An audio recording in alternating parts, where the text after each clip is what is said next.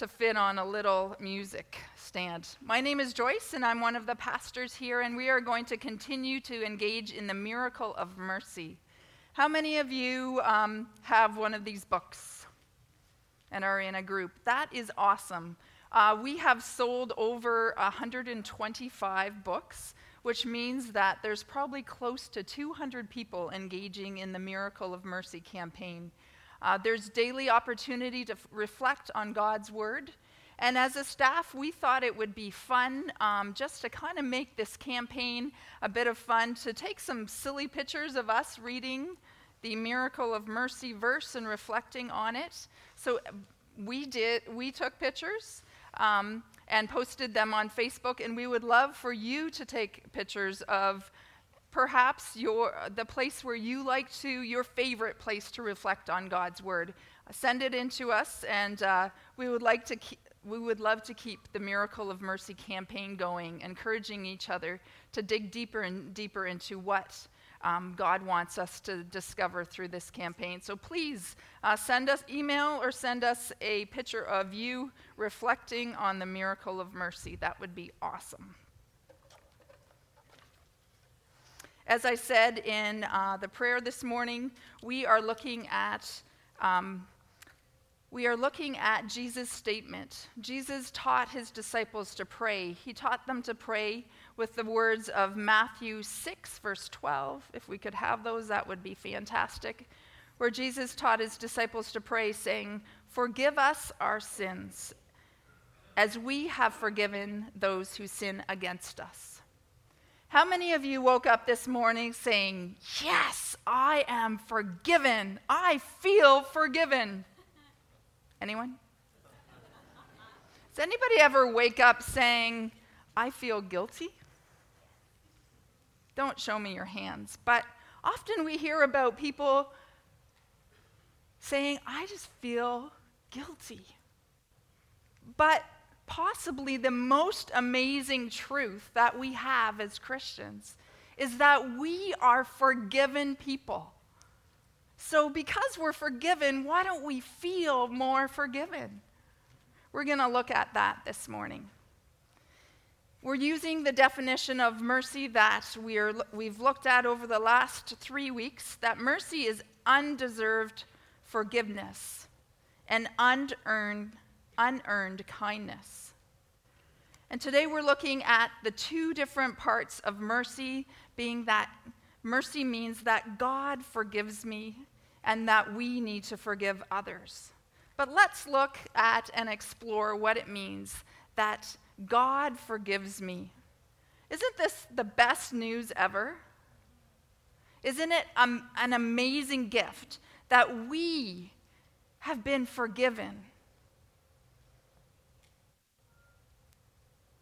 And part of the truth as we kind of dissect what it means, what mercy means when we say God forgives me, is the truth that God wants to forgive me. Can you imagine that? Because of God's great love for us, he wants to forgive you. God loves to forgive you. Nehemiah 9, verse 17 says, "You are a God of faithfulness, always ready to pardon, gracious and merciful, slow to become angry, and full of love and mercy." Micah 7, verse 18 says, "You do not stay angry forever, but delight to show mercy."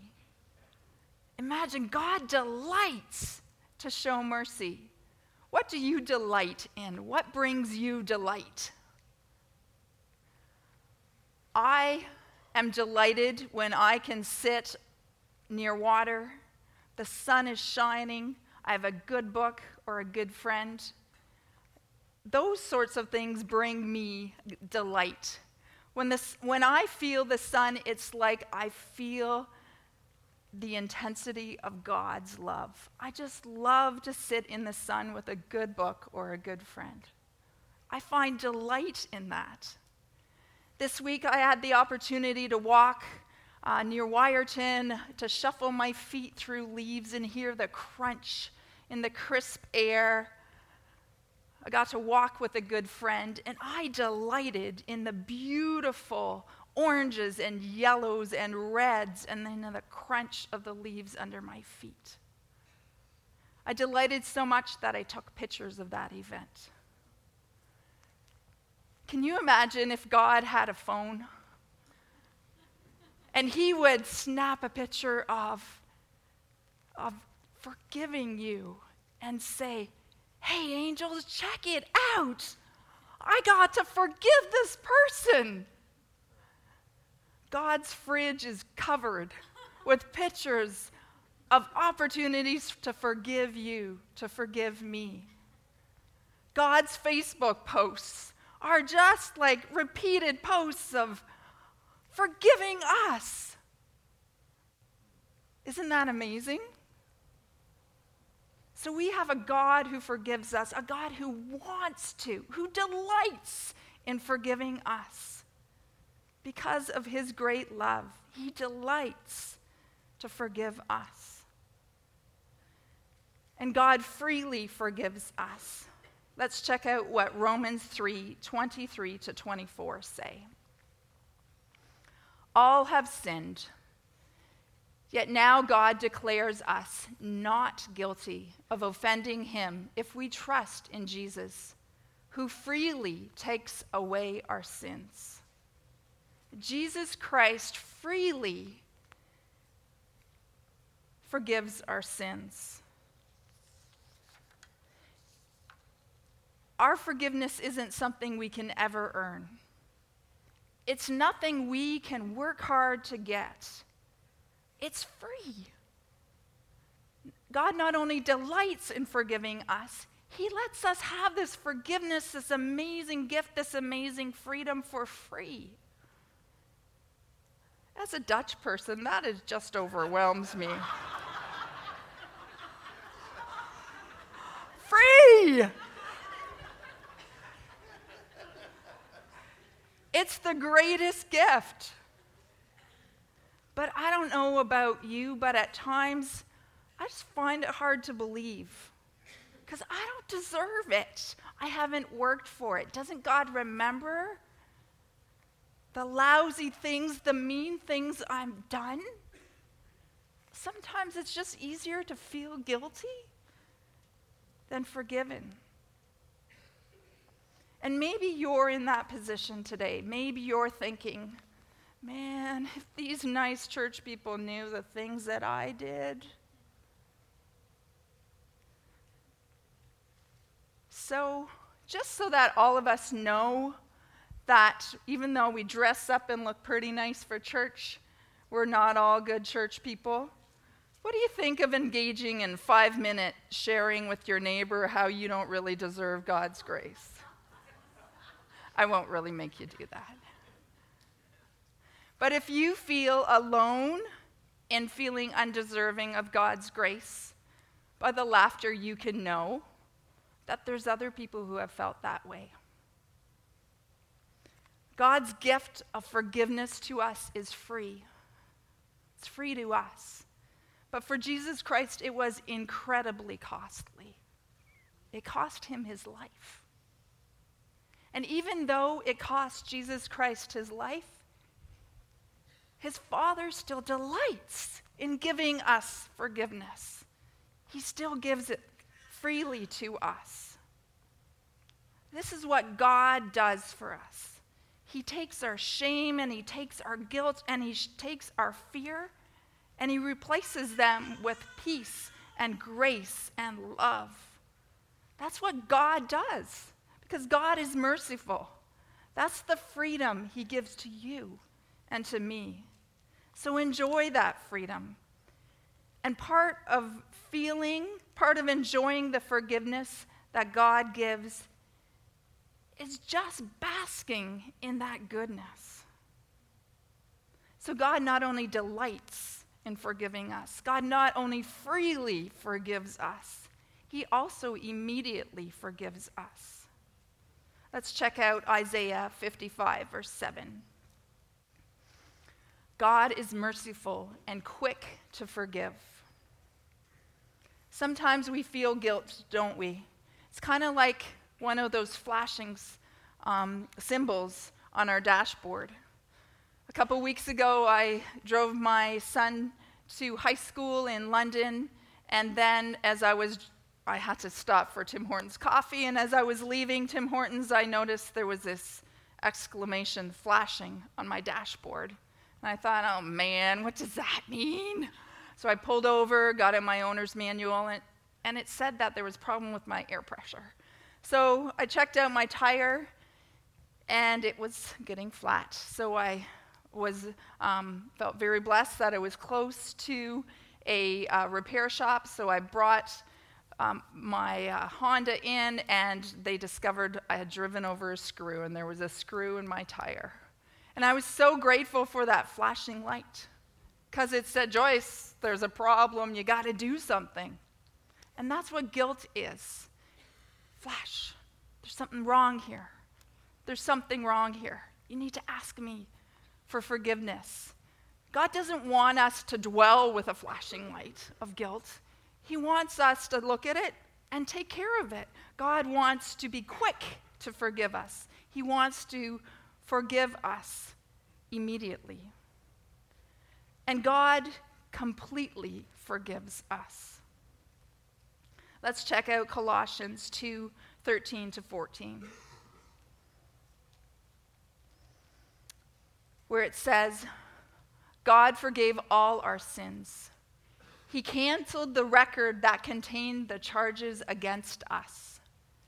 He took it and destroyed it by nailing it to Christ's cross. Sometimes we like to file and keep things, don't we? But God takes our sins and he says, he not only discards them, forgives us immediately and fully and completely and delights to do that. He just totally forgives us. He takes the record of our sin and he shreds it. And then he incinerates it. And then he automatizes it so there was no evidence that it was ever there. God just wants to he doesn't keep records. It's been destroyed. It's been nailed to the cross. Let's check out what Micah 7, verse 19 says. You have mercy on us again. You will conquer our sins. You will throw away all our sins into the deepest part of the sea. Do we have any deep sea divers here? Awesome. In ancient times, people were very afraid of the sea. The deepest depths of the sea were places that no one ever imagined going. So throwing our sins into the deepest depths of the sea was making them completely vanish. Let's check out James 2, verse 13, where it says that mercy triumphs over judgment. We know that we have a God who is both just and a God who is loving, right? And we often think that his forgiveness of us comes out of that loving part. But this verse reminds us that mercy trumps, mercy that forgives, mercy that gives us the freedom of forgiveness, always trumps God's judgment. Isn't that amazing? We have a God who delights in forgiving us. We have a God who completely forgives us, who immediately forgives us. And what was point number 2? Freely forgives us. That's awesome. So that's the great part. And wouldn't it just, do you feel all warm and fuzzy now, knowing that God completely and totally and delights to forgive you? Wouldn't it be nice just to go home now, or just to go enjoy some soup now? But there's another part of that prayer, wasn't there? Another part of the prayer that Jesus teaches us to pray, but not only to pray, to live. God, forgive our sins. And we know God does that. But forgive us as we have forgiven other people. And that's the tough part, isn't it? There's some true and false questions on your handout that I think are also going to be on the screen. So the first question is, if you have something to write with, are they going to? Okay, awesome. So tell me if this is true or false. A person should not be forgiven until he or she asks for it. False. You guys are so bright. True or false? You haven't really forgiven until you've forgotten the offense. True or false? False. How about this one? Forgiving includes minimizing the offense and the pain caused. How about forgiveness includes restoring trust and reuniting the relationship? Sometimes, but not other times. It's also false. And the last question, I bet you know the answer even before it's read, or even before. When I see someone hurt, it's my duty to forgive the offender. That's false. Unless we have been offended, it's not our duty to forgive everyone. That's God's job. So there's some of these, if you look at these statements, there's probably some time in your life where you might have thought that they were true. But all of them are false. It's true that forgiveness is not conditional. Ephesians 4:32 says, "Forgive one another as quickly and as thoroughly as God in Christ forgave you." That's a tough one, isn't it? That's a tall order. Forgiving each other as Christ forgave us. Every once in a while, we read a story of an incredible act of forgiveness. And I hope you'll bear with me while I read you a classic story of forgiveness. It comes from an old book called The Hiding Place. Corrie ten Boom was a woman living in the Netherlands during the Second World War, and she and her family hid Jewish people in their home. Has anybody ever been to her place in Haarlem, the Netherlands? It's pretty cool. My daughter recently went on a trip to Europe, and she said that was one of the highlights. It was an amazing time. So Corrie was caught. Corrie and her family were caught hiding Jewish families in their home, and they were taken to a concentration camp where Corrie's sister died. And after she was freed from this concentration camp, I don't know if she was freed by Canadian soldiers or not, but I know that growing up I was taught to hold Canadians in high esteem because of the amazing thing that Canadians had done in freeing the Netherlands. But Corrie was freed from this concentration camp, and she made it her life's work after that to minister to those who were so brutally hurt by this war. And she also went and talked in various places, including Germany, to talk about God's forgiveness. And this is what she wrote. She said, "It was at a church in Munich that I saw him. The former SS man who stood guard at the shower room door in the processing center at Ravensbrück. He was the first of our actual jailers that I had seen since that time. And suddenly it was all there, the room full of mocking men, the heaps of clothing, Betsy's pain-blanched face. He came up to me as the church was emptying, beaming and bowing. 'How grateful I am for your message, Fräulein,' he said. 'To think that, as you say, he has washed my sins away.' His hand was thrust to shake mine, And I, who had preached so often to the people of Bloemendaal the need to forgive, kept my hand at my side. Even as the angry, vengeful thoughts boiled through me, I saw the sin of them.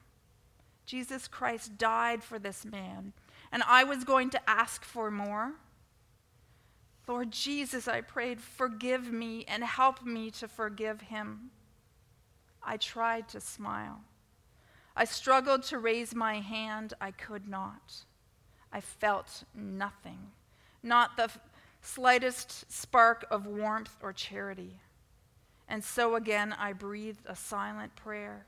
Jesus, I cannot forgive him. Give me your forgiveness. As I took his hand, the most incredible thing happened.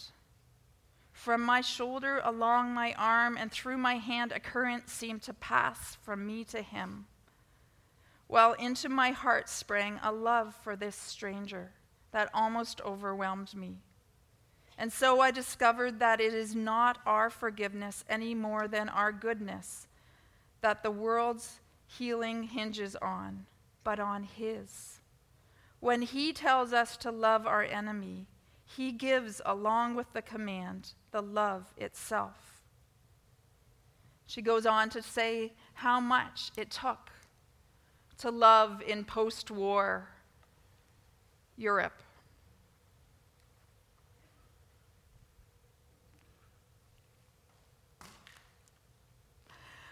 Forgiveness is not conditional. We are to forgive others as quickly and as thoroughly as God in Christ has forgiven us. Miroslav Volf, who is a theologian who is Croatian and who grew up in the Baltic region during all the conflict, wrote in his book, Free of Charge, that forgiveness is given before it is felt. If you don't do it, if you don't forgive, you will never feel it. If you wait to feel before you do it, you will never do it. Forgiveness is not a feeling, it's an action. Forgiveness is not an emotion, it is an act of the will.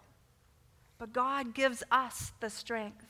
Out of the abundance, out of the freeness, out of the completeness, out of the delight in the forgiveness that we experience, he gives us the strength to forgive. The other thing that forgiveness is not forgetting. The adage, forgive and forget, is not in the Bible. We need to acknowledge a wrong. We need to name it and condemn it. Paul himself, who in my last point tells us to forgive as quickly and thoroughly as we have forgiven, also has this other verse in his guidance to Timothy. He says to Timothy and to us, Alexander, the metal worker, did me a great deal of harm. The Lord will repay him for what he has done. You too should be on your guard against him, because he strongly opposes our message. Paul, who has just admonished us to follow God's pattern of forgiveness, tells us there's times where we need to be cautious. There's times where people who have done harm that harm needs not to be forgotten. And the third point, forgiveness is not trusting. Paul is telling Timothy and others, don't trust this guy. He's done a lot of harm. You need to be cautious. Be on guard. Be careful not to trust again. Forgiveness is immediate, but trusting takes time. It has to be earned. There are cases where you need to forgive people, but you should absolutely not trust them to be back in your life because of the way that they have hurt you or the way that they have hurt others. We were learning this morning that mercy means that God's forgiven us and that we're called to forgiveness. Mercy is an act of God's love. Chris talked in 2 sermons ago about how mercy is love in action. You know what? That was actually in our small groups the first week. That mercy is love in action. So if there's someone in your life who is assaulting you, harming you in any way, it is not the loving thing to do to say, don't worry about it. Because it's not a loving thing to do to let someone harm themselves, harm you, harm others. While we forgive the act, we give that back to God. We also need to do the loving act of seeking justice in that situation so that there's no more harm. We're called to love and forgive completely, to give those sins against us to God, because it's not our place to judge. So forgiveness is not forgetting. Forgiveness is not trusting. But forgiveness is most definitely and totally releasing to God. Forgiveness is the greatest gift. We have a God who delights to heap forgiveness on us. We have a God who has a fridge plastered with moments of forgiveness that he's delighted in, where he has forgiven us completely, totally, quickly, immediately. It's gone. It's annihilated. That thing you've done is gone. And we have a God who loves us so much. He wants to free us of those burdens we carry when we have difficulty forgiving other people. He wants to free us of that. He wants us not to forget and to be careful to trust again, but to release. To release that act to God.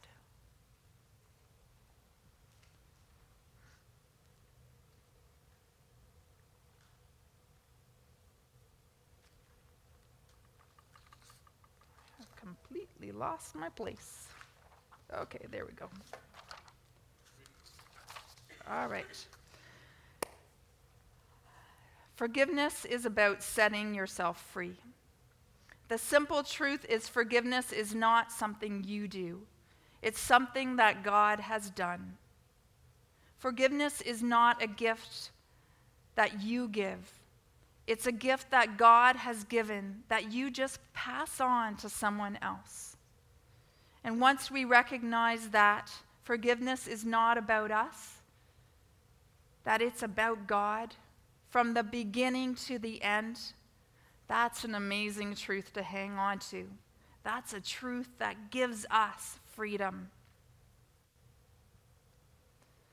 Let's look at Colossians 3, verse 13 again, where the Bible says, remember, building on Jesus' words, remember the Lord forgave you, so you must forgive others. That verse is what we've just done, the process we've just been through this morning. We've remembered together that God forgave you, that God forgave us. And we've talked about forgiving others. These two are linked. I can't forgive others without knowing that God has forgiven me. And once I know that God has forgiven me, I can't help but to begin to forgive others. Those two are linked. Let's come to God in prayer.